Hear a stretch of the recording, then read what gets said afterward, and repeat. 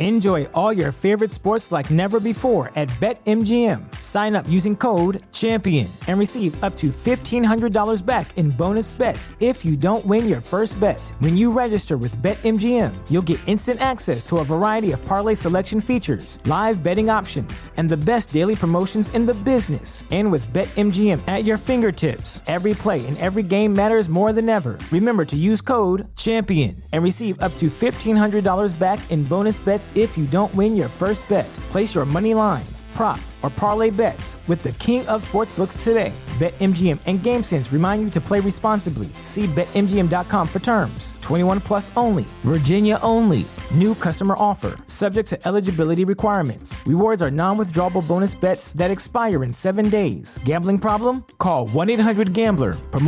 Promotional offer not available in Washington, D.C.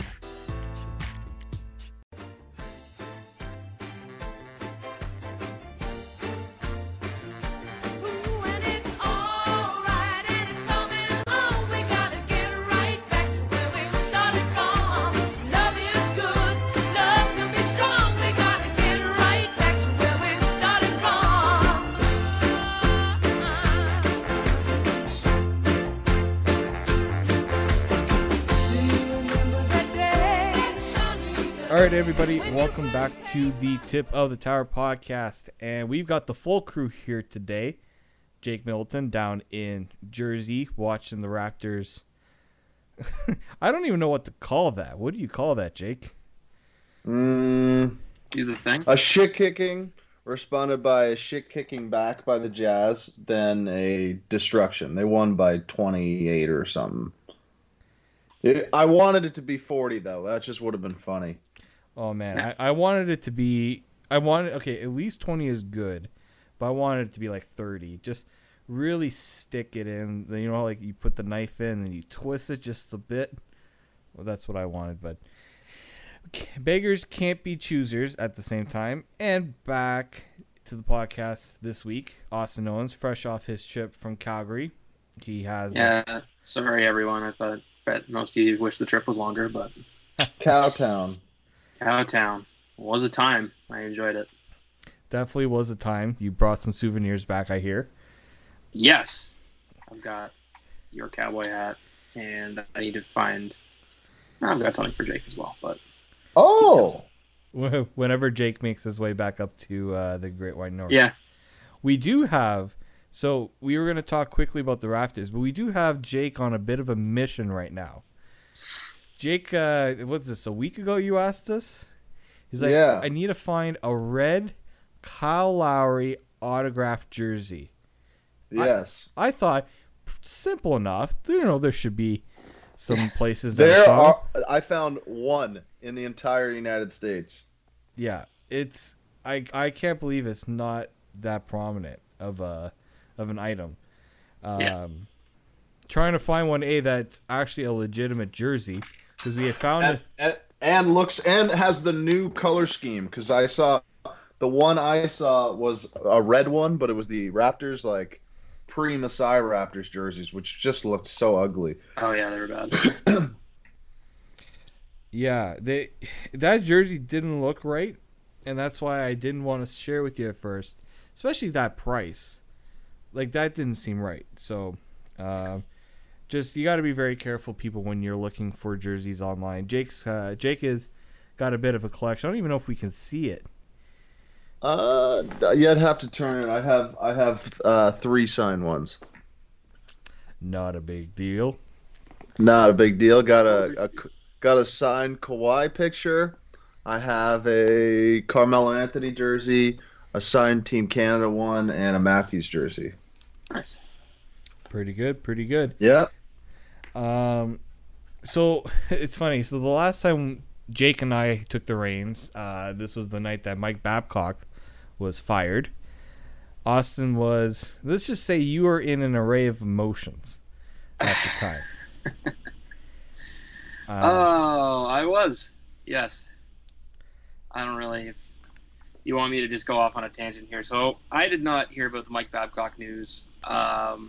For any of you that aren't aware, I don't know if I've ever brought it up on here. I've been working on contract with the CFL. I've been down in Calgary for the past week. doing work with them on the Grey Cup, which if you haven't gone to a Grey Cup, I have now learned, go to a Grey Cup. It is incredible. Quick plug for the league there. Shout out to everybody. So on a Wednesday, I guess it would have been, because that was the first day of practices at the Grey Cup. I'm trying to summarize this as quickly as possible. We did Hamilton first, then we went to Winnipeg's thing, and we were in like this, when they have like outdoor baseball fields, but they have like the little locker room pods that are like around. So we were in one of those. That was like our center for the media for the day. And I had a couple of guys around me that were all Leaf fans, and I get a text from Dave that says, Leafs fired Babcock, or something along those lines. Babcock's fired. It's like, all right, sounds good. And then so I know it's big news because my girlfriend texts me and goes, the Leafs fired Babcock. She only watches hockey when I have it on. So that's how I knew it was a big thing. So yeah, I was in the middle of practice, and everybody at the table was sort of like half doing their job and half looking up Babcock stuff, because we were all like, it just dropped out of the middle of nowhere. It was like, it would have been like 4 o'clock our time, I guess, and then 2 o'clock Eastern. Yeah, it was it was like 4:30 Eastern. Yeah, it was during I know it was during Overdrive, and then kind of just changed their whole Overdrive show. That's for sure. Yeah, their reactions were pretty hilarious. How like nonchalant they were. This is the thing, though. I mean, we kind of talked about that. It was sort of writing on the wall in a way, which is interesting because we never thought it was actually going to happen this year. And man, now people are saying, why didn't it happen earlier? Because now you look at the team and you're just like, this is not the same Leafs team under Sheldon Keefe. Is it safe to say? No, it's been weird. I mean, Freddie looks completely different. I mean, I didn't watch the game Saturday. I just was busy doing other things. But no, I mean, they look a lot tighter defensively, which is kind of ironic. It seems like they also play with the puck a lot more, which is probably true. But yeah, it looks like they just offensively they've gotten unleashed. Like a lot of different guys have looked just so much better. Like Mikheyev, he was kind of in hiding for a little bit there. Had a really hot start and then he kind of slowed down. But I mean, the two guys that have come out the biggest out of it, it's Tavares and Tyson Barrie. They've looked like completely different guys. Both of them have been unbelievable. I think the big thing with it is Sheldon Keefe is kind of taking the reins off a little bit. Like we sort of had an idea that Babcock was a coach that liked control and liked to dictate the narrative and wanted certain things to be done a certain way, so he would have the reins on the guys. Sheldon Keefe pretty much just took the chains off and says, boys, go and play. I mean, you're right, Jake, with Tavares. He looks totally different. In offensively, I think that he's still giving the same effort on the defensive side, maybe a little bit more. But he's playing more. He's got, I think, Mikheyev works with him on that left side right now with Marner. I think that's something that's not being talked about right now, Austin. They're doing all this, and Mitch Marner is out. That's a big offensive contributor not in the lineup for them right now. Mm-hmm. Yeah, I imagine this team with Mitch Marner, and just to add on to the point with just the team looking different under Keefe, I said before I was gone from the last podcast that it looked like this team just had quit on Mike Babcock. And I think there was a quote from Cody Ceci that pretty much confirmed that. And he said, guys just seem like they're more energized now. And yeah, is it me or did you read anything into that quote? Because I thought that was kind of a bullshit comment. Where didn't he describe like effort wasn't there or something? Or he's he said like the guys actually want to play for Sheldon, basically. Which I thought was kind of in poor taste for a guy who's played like shit. Yeah. It's just I mean, to go back to, I think it was Peter Horacek, I think the give a shit meter is just at an all-time high at this point. So they just look like they care. There's a ton of things you could nitpick about what's different from Sheldon Keefe's game style of play to what's different from Mike Babcock. But the team just, you see it, the proof's in the pudding with this team. They're just playing better. Mitch, when he comes back. I mean, it's a matter of him and Trevor Moore that are going to be coming back. It'll be interesting to see what they do, honestly, because I guess Petan probably comes out and Engvall goes down. That would be my guess, but who knows with him? There could be a lot of different things going on. But just the different moves he's made since he's come in have been really impressive to me. Yeah, I don't see any way how you could keep Petan, and I've been really unimpressed. I mean, there's very few things that I look back on decisions by Babcock where I'm like, yeah, that was a good decision, but him not playing Nick Petan seems validated.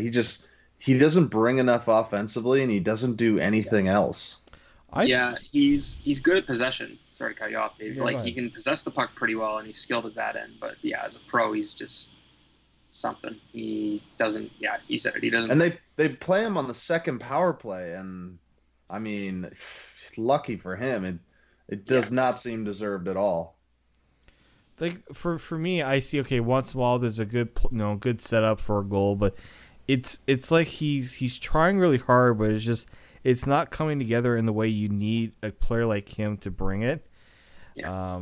I would say either him or Timashov would have to be the odd man out. I think Timashov has been pretty invisible as well. Yeah, he has too. I mean, he's also only like 5'8", so the only fourth liner I've really been happy with it's got to be Engvall. I thought he's been really good. Well, I've been tooting the guy's horn for a bit now since he came over to the NHL, and he's just such a good skater. Oh my god, it's my favorite thing about him. He's a good skater. Some people are probably going to say for a guy his size, he's not physical, but he doesn't have to be. He doesn't. I mean, he's not Tom Wilson, but he's not a complete. He's not a liability using his size like the GOAT is. Like, yeah, exactly. The GOAT is like 6'6", and he's like, I'm sorry whenever he goes into middle ice and he goes into a corner and hits someone. Like, I feel like he's going to apologize. Yeah. It's ridiculous, but I don't know. Maybe he's got good face-off percentages or something, but yeah, I don't know too much about what he brings. Yeah, and I think when you look at the roster, we never thought the bottom six was really the problem. It's just the top guys were not really there's something missing there. And I think that's what Sheldon has done. He's made it realize, okay, when guys in the top six aren't getting their ice time, of course they're not going to have enough opportunity to have an impact on the game. And Jake, I think you mentioned it a while back when we were complaining about some of the things Babcock was doing. You said like adding another minute and a half, 2 minutes, especially of ozone time, is going to make a difference for these guys. I don't know if it was you or Austin that brought this up. And I feel like probably. And I feel like that's significant. This is the thing. This is what every other team in the league is doing who has a star player. Like the other night, Leon Draisaitl played 29 minets. Which is just stupid. I mean, you want to go on my daily Edmonton rant that they're playing those guys 29 minutes a game because Zach Kassian's their third best scorer. It's just what they have to do. I mean, it works for them, good for them. Yes. In the long top term, of the division, you can't. In the long term, is that going to work? No. Unlikely. But I mean, you can't fault them. Like, I'd rather have them playing 30 minutes a night than I don't even know who their fourth line is. Like, name random fill in blank. Like, I feel like there's a guy named Chase. There's a 91. I don't know. Yeah. Thomas Yurko was there at one point. No, that doesn't sound right. He got waived, I thought. Yeah. I don't know. I feel like he was on the Blackhawks, but that might have been last year. I don't remember. Name me somebody that's not Nugent Hopkins, McDavid, Draisaitl on that forward core, and Kassian, I already said, so. Juju Kyra is the only one I can think of. Yeah, I'm a fan of him. I think he's a good player. He's a good bottom six guy. Yeah, it's like a fourth line player. Like, no, I'm not saying there's a problem with him, but I'm saying that's the only other guy I can really think of on the Oilers right now. Sam Gagner is playing on with them right now. Jesus, he is?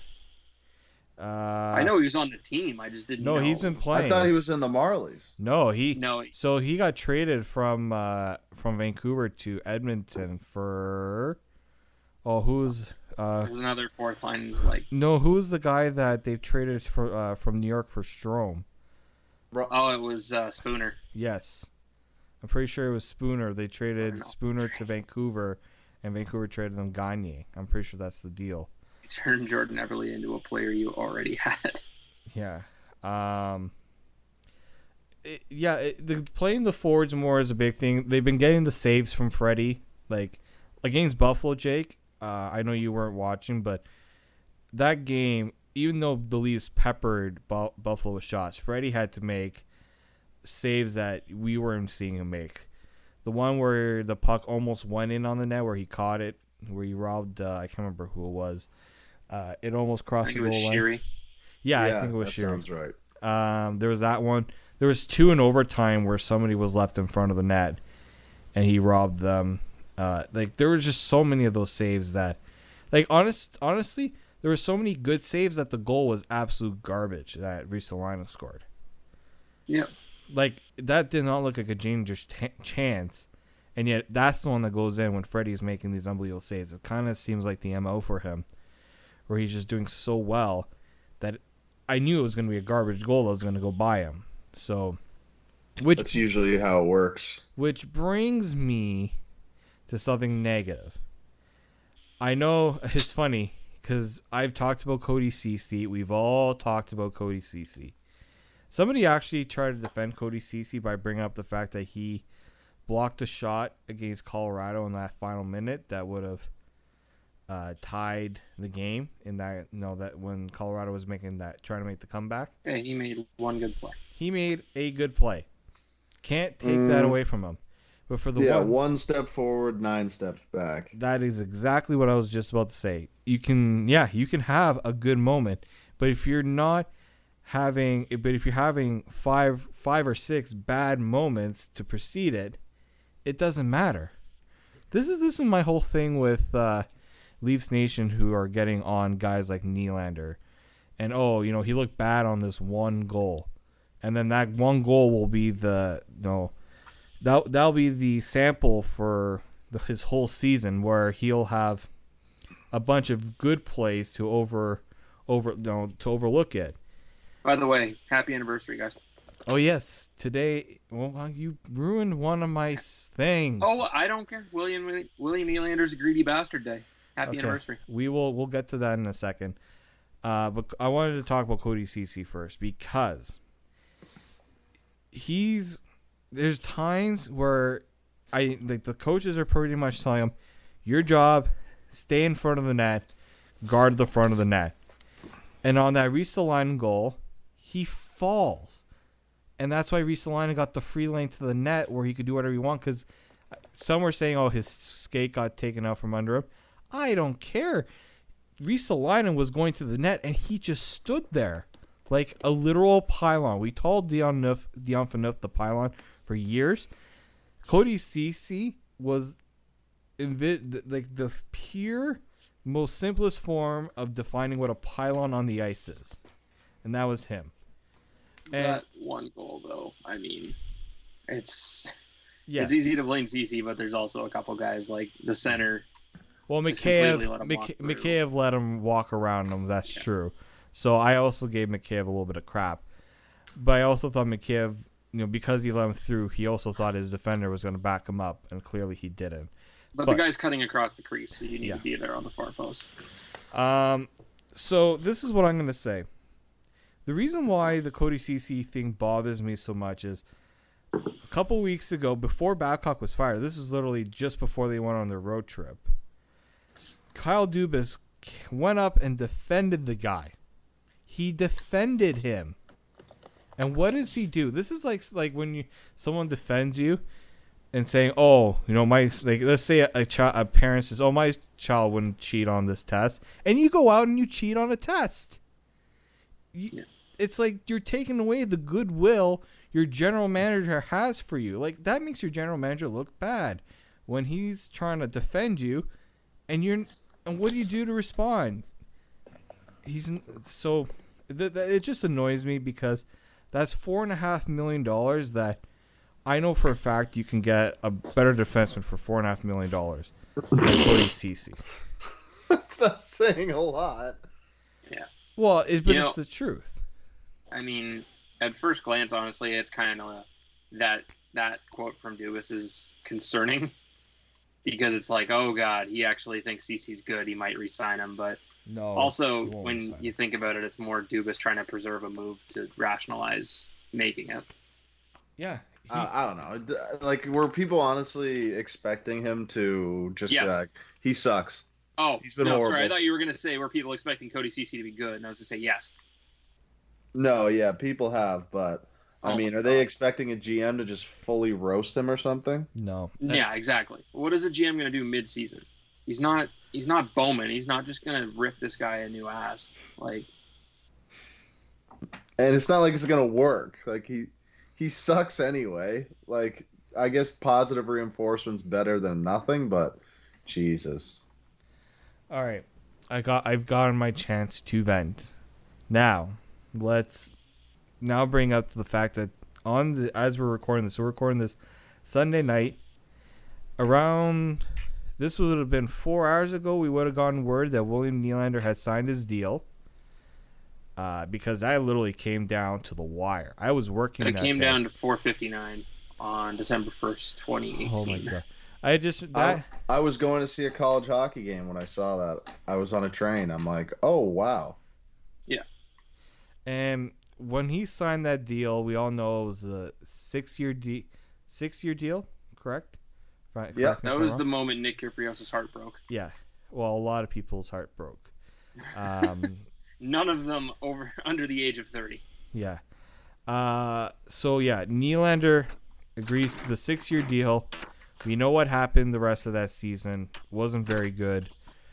Now he's up to 10 goals, so he's well on his way past the totals from last year. So he's already passed it. He has to be. He's 10. Last year he had 7.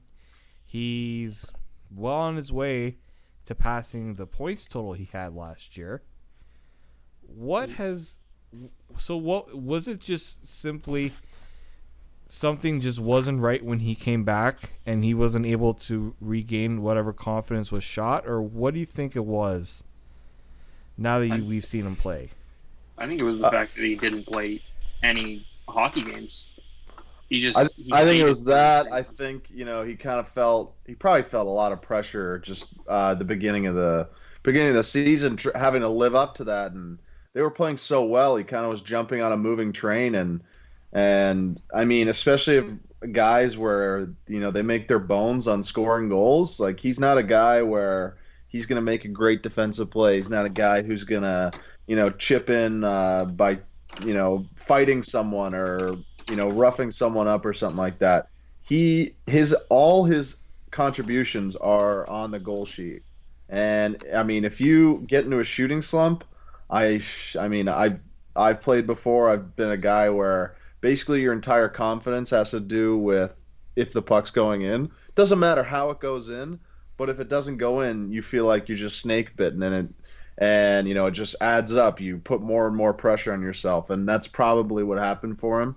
And so, like, a reset was, I think, very necessary. And I mean, let's just say it was a good thing that he started scoring early on, but it's nice that he's sort of, getting a streak going, because, he's always going to be one of those players that's streaky. I mean, no player in the NHL, unless it's, McDavid or Kane or Draisaitl, scores 1 or 2 points a night. That just doesn't happen. Most guys have 10 points in 6 games, then 3 in 10 games, and then 13 in 8 and stuff like that. It's all about, surviving streaks, cold streaks and hot streaks, and he's no different.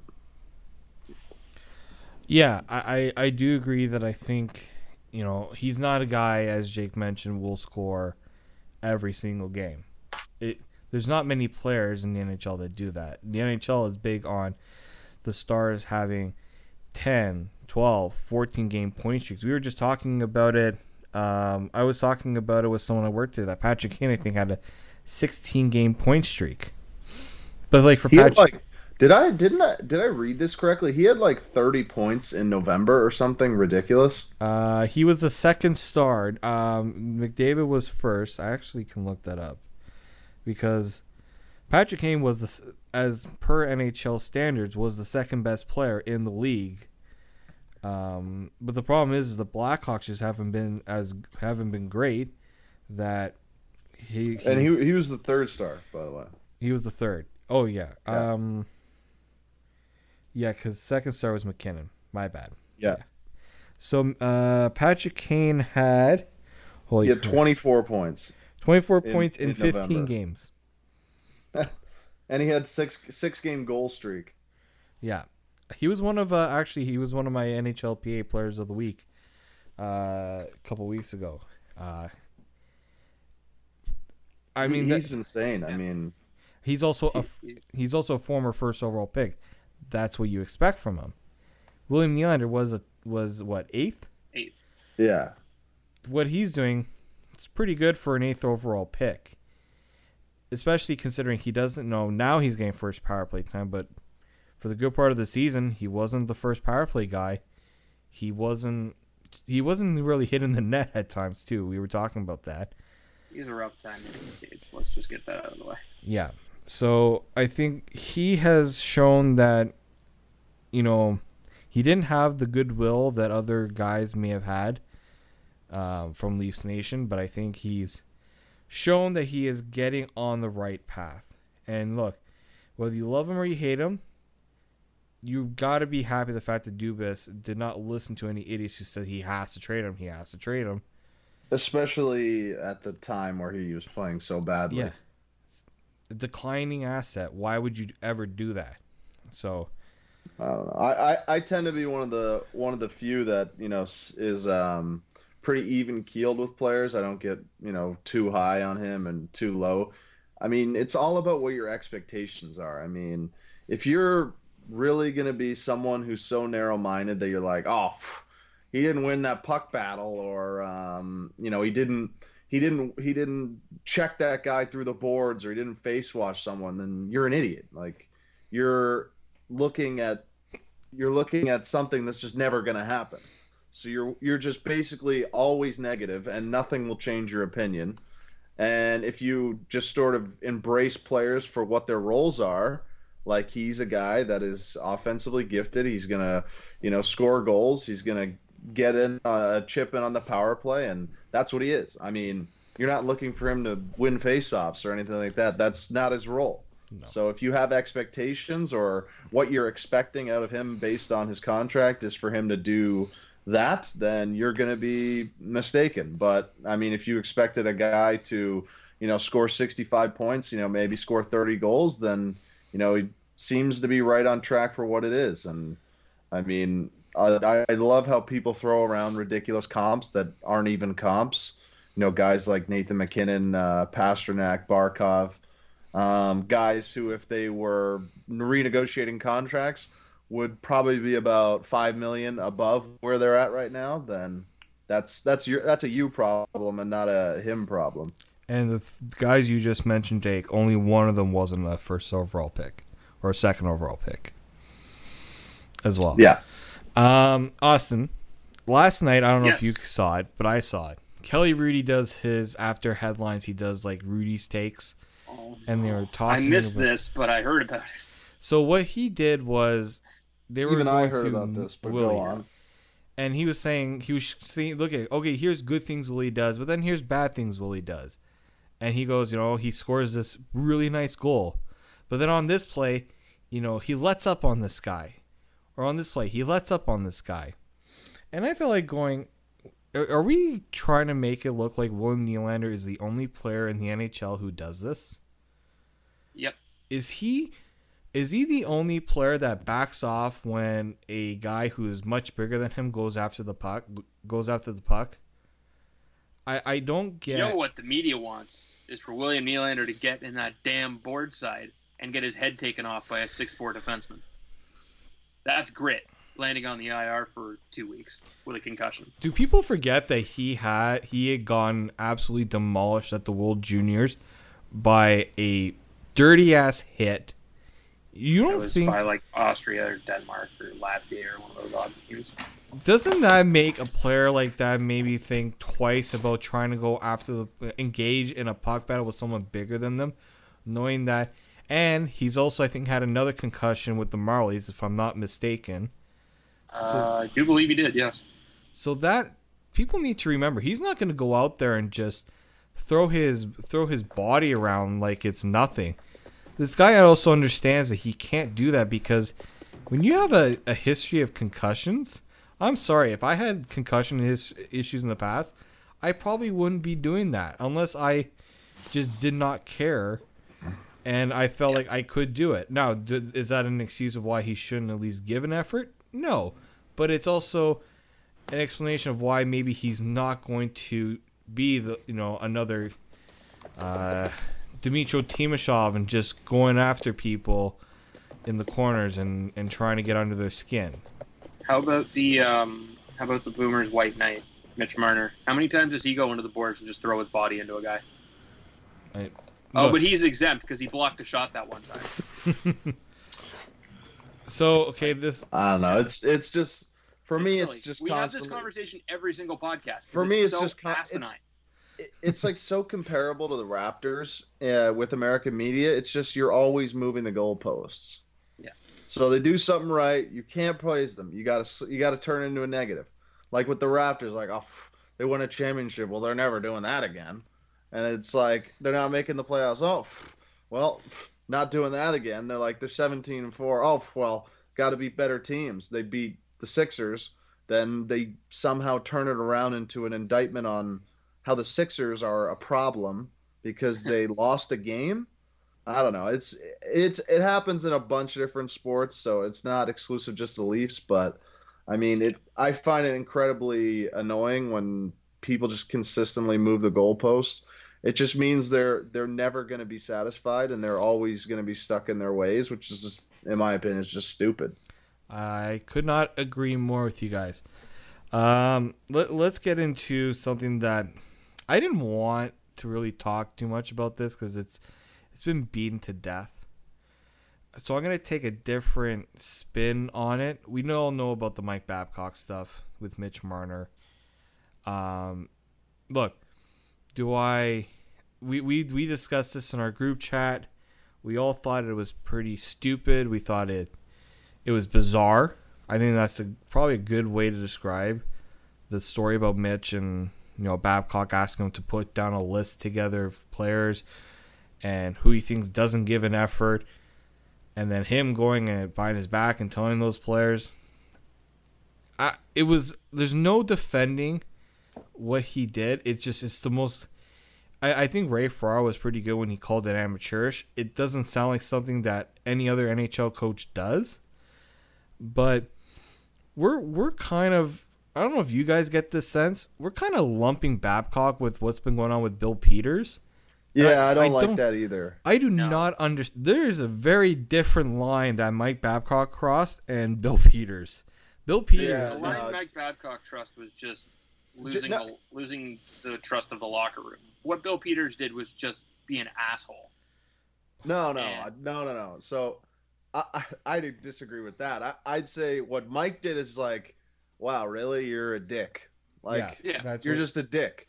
And then what Bill Peters does, it's like, you're a piece of shit. You're a piece of shit human being. Like, I still don't know. I mean, I know it's different based on, Akeem Aliou wasn't really a guy and he was a fringe NHL player, so it's kind of hard for me to, go against him. But like, they said he like kicked and punched a guy on the boards or on the behind the bench, which I'm sure he did because it's been verified by, Ron Francis and other people. But how the hell would you not, like, if a coach punched me in the back of the head or did something, I'd be like, you do that again, I'm going to punch you in the face.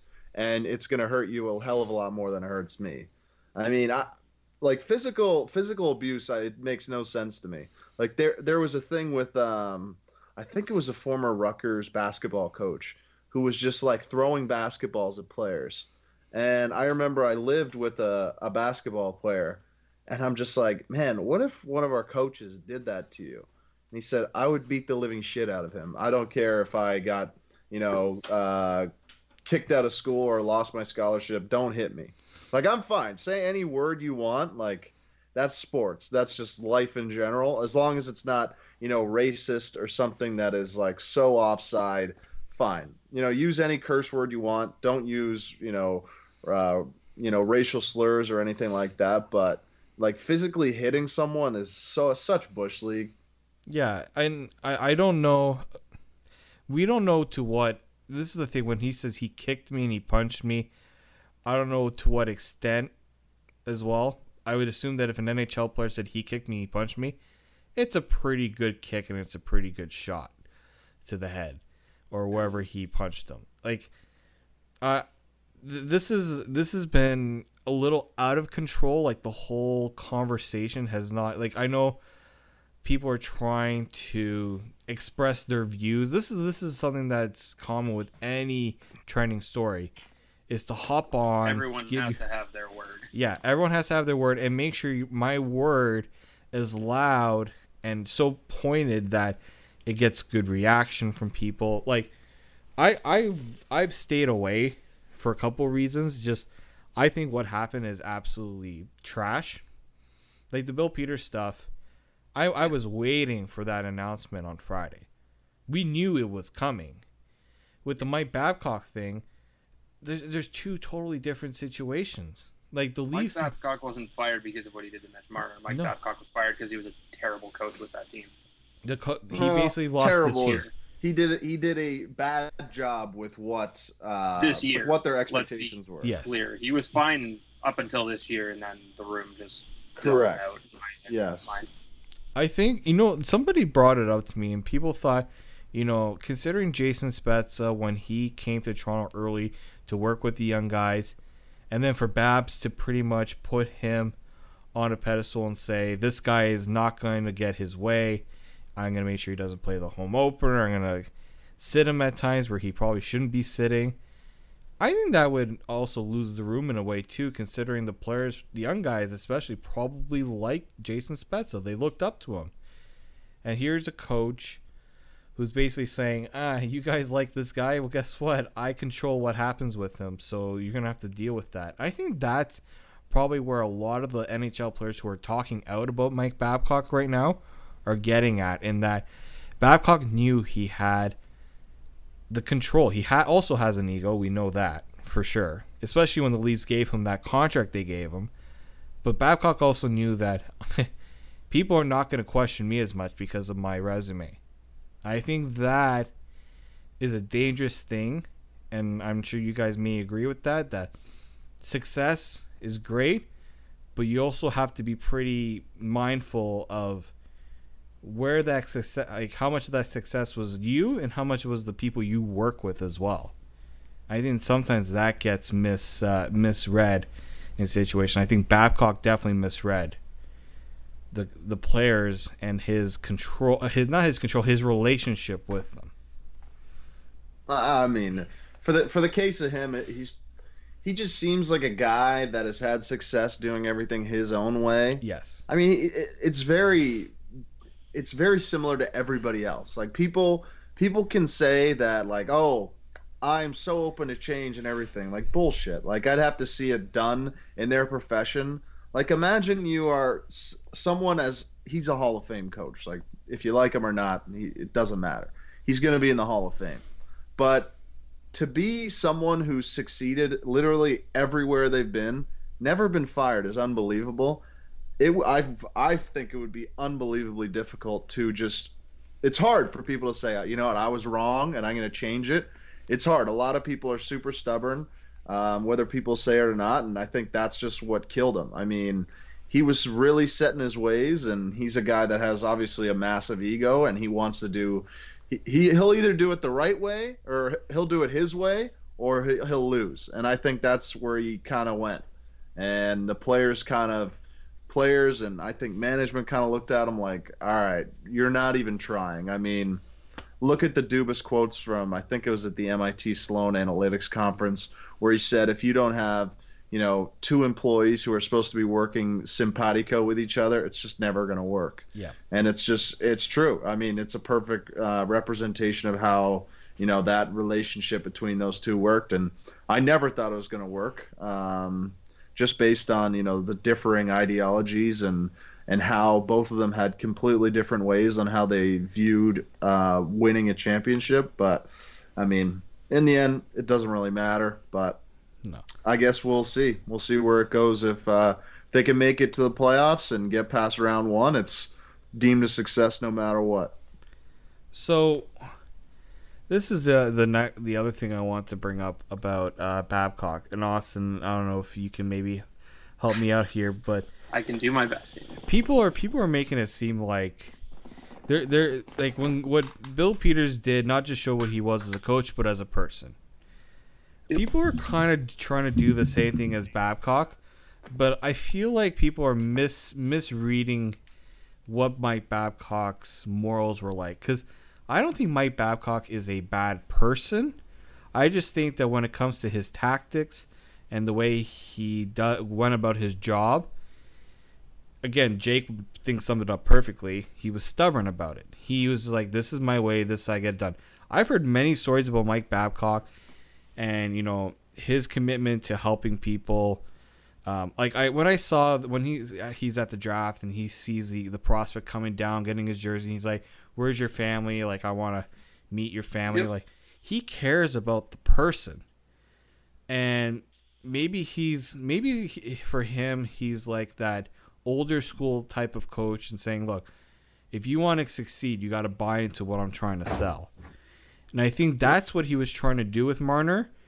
But unfortunately, it's an old tactic that in an age where I think hockey players are more cohesed together as a unit, especially in groups, that he lost. I think he lost, especially, let's not forget, this is a young team. This is probably the youngest team he's ever coached.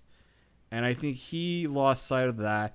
Younger guys just do things differently than the veterans he's come to know throughout his career. I mean, even when he was with Detroit, one of the youngest guys on the team was Drew Miller, and he had white hair at like 25. So, yeah, I mean, there's nothing either of you said that I disagree with on Babcock. Honestly, we knew going in championships, gold medals, Stanley Cups, everything's there for him. And that's where you get the ego and the stubbornness from, because it's worked for him for so long that it's his way or the highway. And it's just not how it goes nowadays. You see, we talked about Sheldon Keefe earlier, is a guy that used to play and knows how the players think. Babcock used to play, but he didn't play in this era. No. He played back in, the 80s, the 90s, something like that. Well, he never played in the NHL. He played college and then got into coaching. Well, I just think, Keefe has been working with a lot. Like, he is better equipped to know how the current roster is because he's worked with these guys. He's been through every rank, junior, AHL, and now in the NHL he realizes these guys aren't, like, look, we know the NHL is different than the AHL, but the players themselves are not very different. And I also look at the fact that people are just like, oh, you're going to bring a guy from the AHL who doesn't have the experience of Mike Babcock. I look at teams like Tampa when they brought in John Cooper, who was just an AHL coach. I think he won a title in the AHL. And you see how the Lightning He was the coach of the Norfolk team that beat the Marlies in 2012. Yeah. They were unbelievable, that team.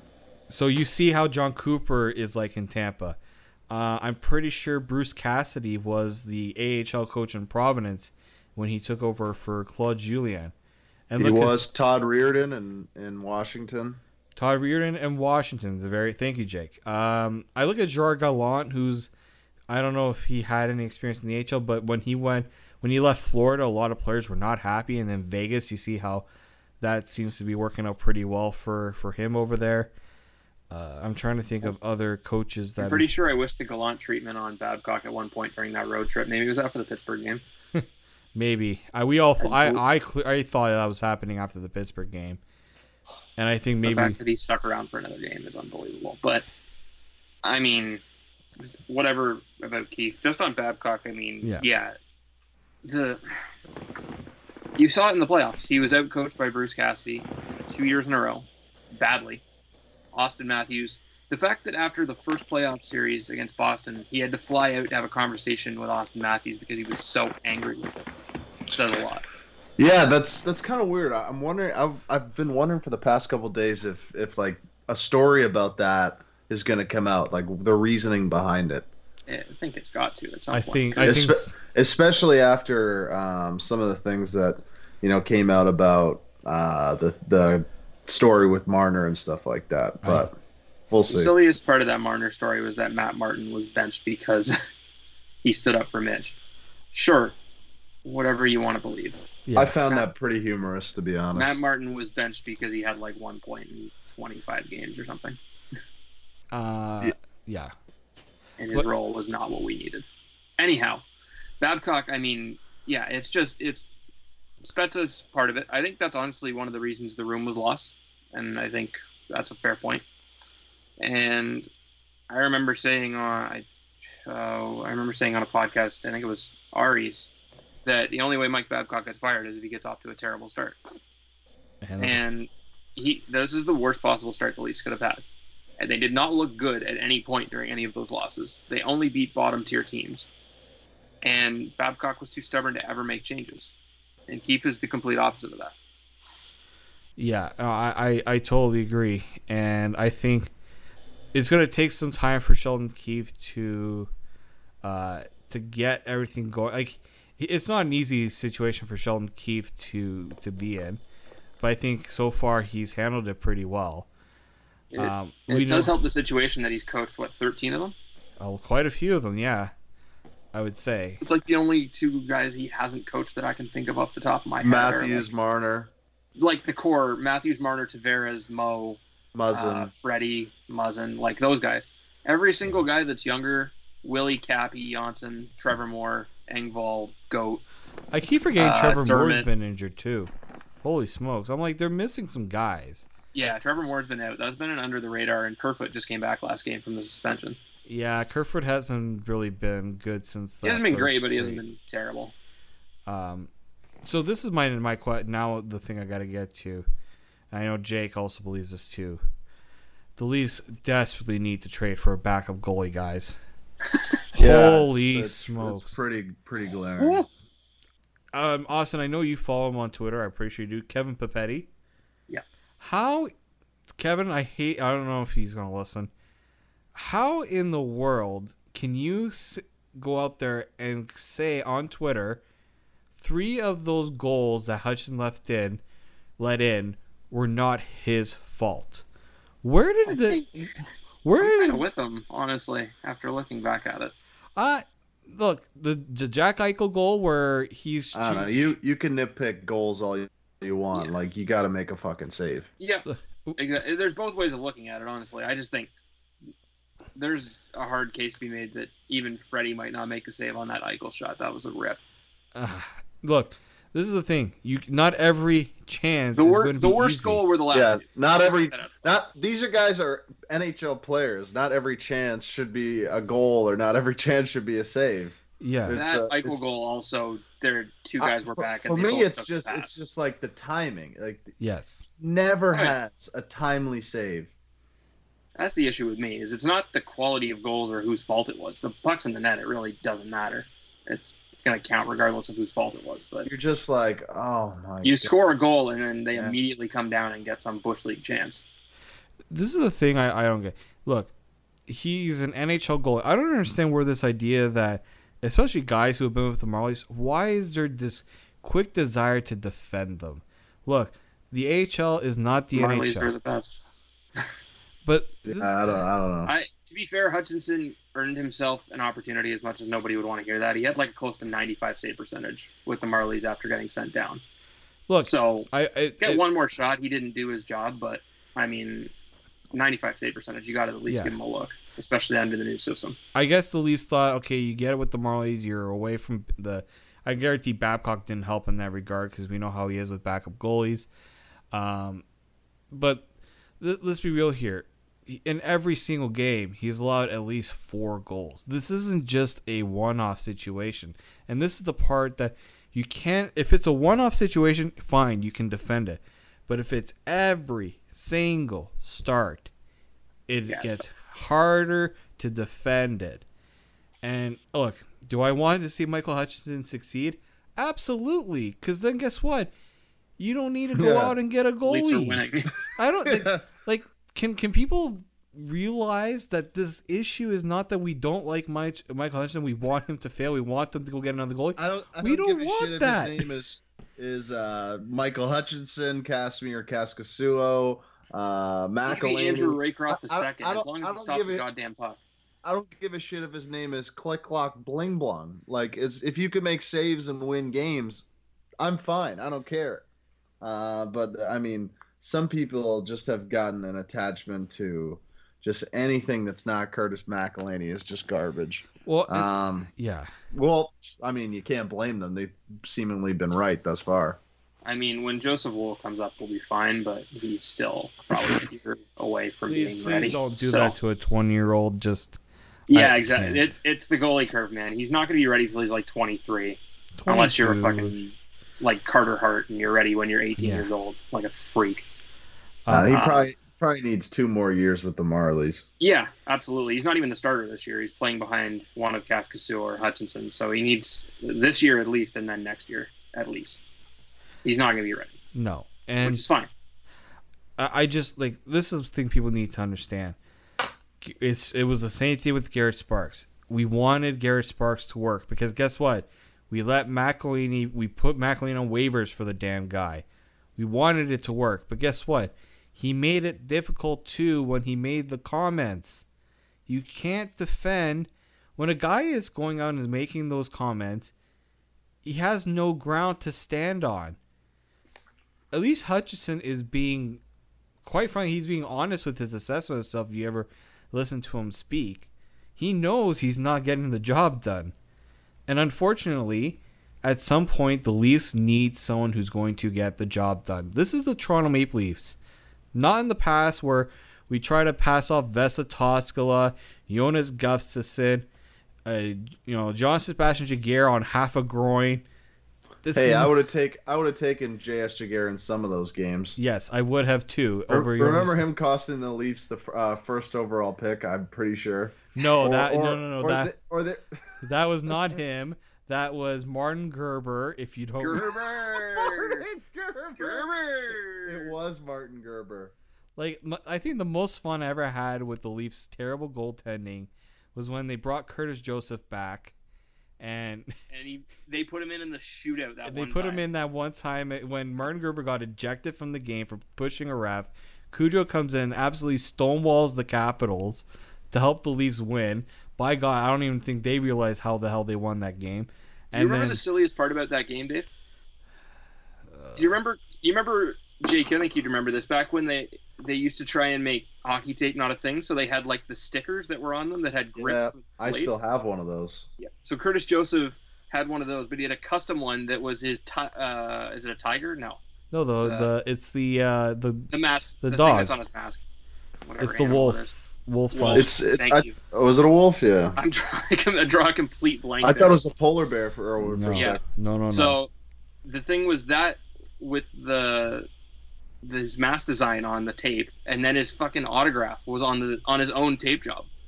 That's pretty baller. That's the only Cujo, only a legend like Cujo could pull that off. And then he wins in the shootout, coming in cold.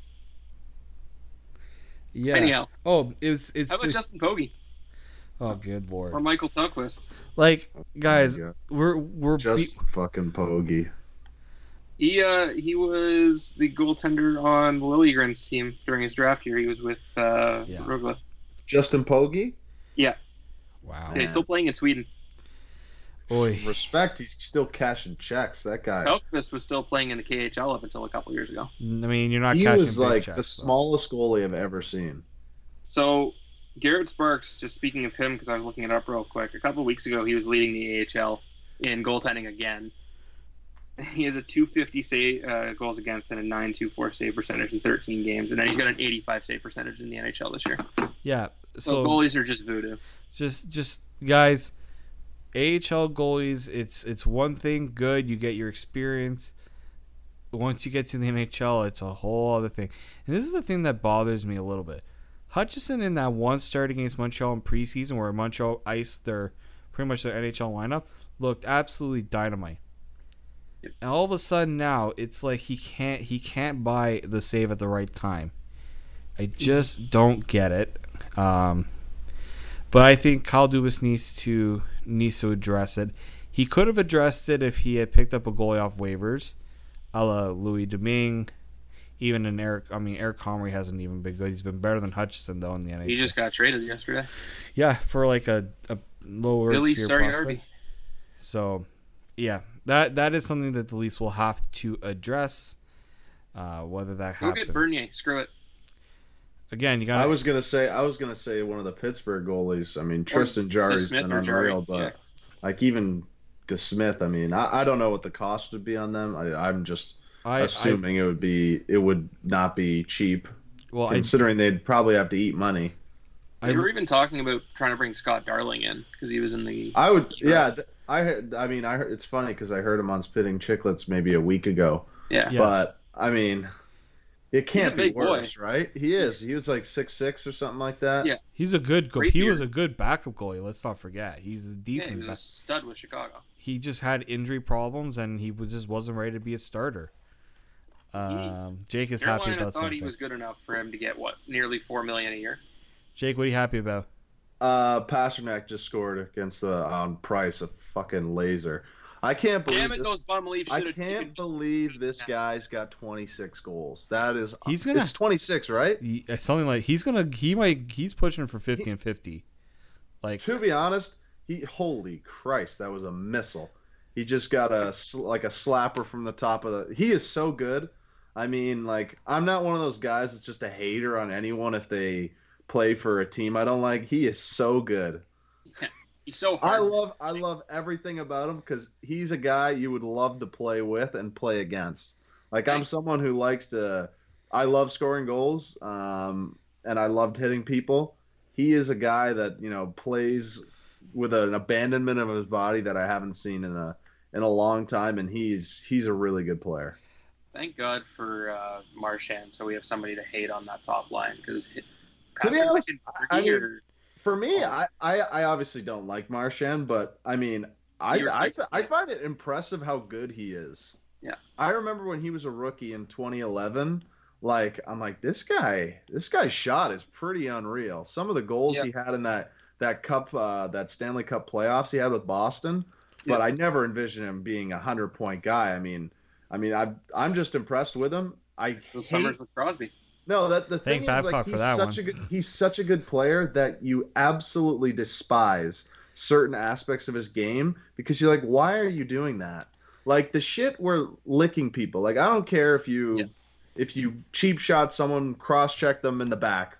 Licking guys and slew footing is just like, it's just BS. It's the greasiest shit in the game.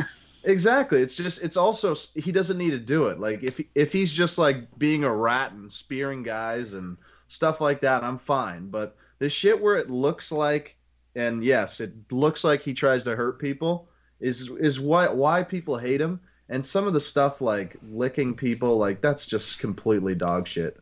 Yeah, this is why I'm looking forward to hopefully Austin Matthews. Like, Austin Matthews hasn't been terrible, but we know there's another gear he's not reaching right now, and he needs to lick somebody. Something is it safe to say? I don't think he's been the same player since that hit from Dylan on the guy from the Sharks who clonked him. Yeah. Like, I mean, we know Austin Matthews has another gear he's not reaching. That's what I'm trying to say. I think, like, when you look at Pasternak, when you look at guys around the league that are just lighting it up, I'm not seeing that from Matthews right now. I don't know if you guys are. I think he's happy playing with Willie, but I think at some point he's going to go up to Keith and ask him to play with Marner. I think Keith maybe. I mean, might think about it. I don't think that's why he's not playing well. Let's put that out there. But yeah. Well, Jake, do you have a shot? Yeah, I think people are kind of, they're overrating him for sure. Like, people think he's like McDavid. No, he's not. He's got like 35 points or something like that, or 33 points. Like, he's doing very well. I mean, I don't know if it's just a Leafs thing, but I've never seen a fan base more dissatisfied with a player that's got, like, he's on pace for almost 50 goals, on pace for 95 points, and they're like, oh, why doesn't he do more defensively? It's like, what? I mean, yeah, maybe sometimes his effort isn't what it needs to be, but Jesus Christ. I mean, are you looking for just like the perfect player, or else they're complete bums? I mean, he scores phenomenal goals, and he always scores, big goals too. But yes, that's not what I think he's been fine. People have expectations that are far too high. Probably goes back to times when he was scoring 11 goals in 14 games, and they're like, maybe I'd be okay with having him or McDavid. I mean, that's just stupid. Yep. I mean, I love Austin Matthews, but he's just not McDavid, nor is he. He's just not in that class. I don't think there's any player in the league that is in his class. I think he's alone at one. Then there's a second tier of just elite players like Crosby, McKinnon, Leon Draisaitl, and then right below them, who are still elite players, bona fide all-stars, probably going to be Hall of Fame type players.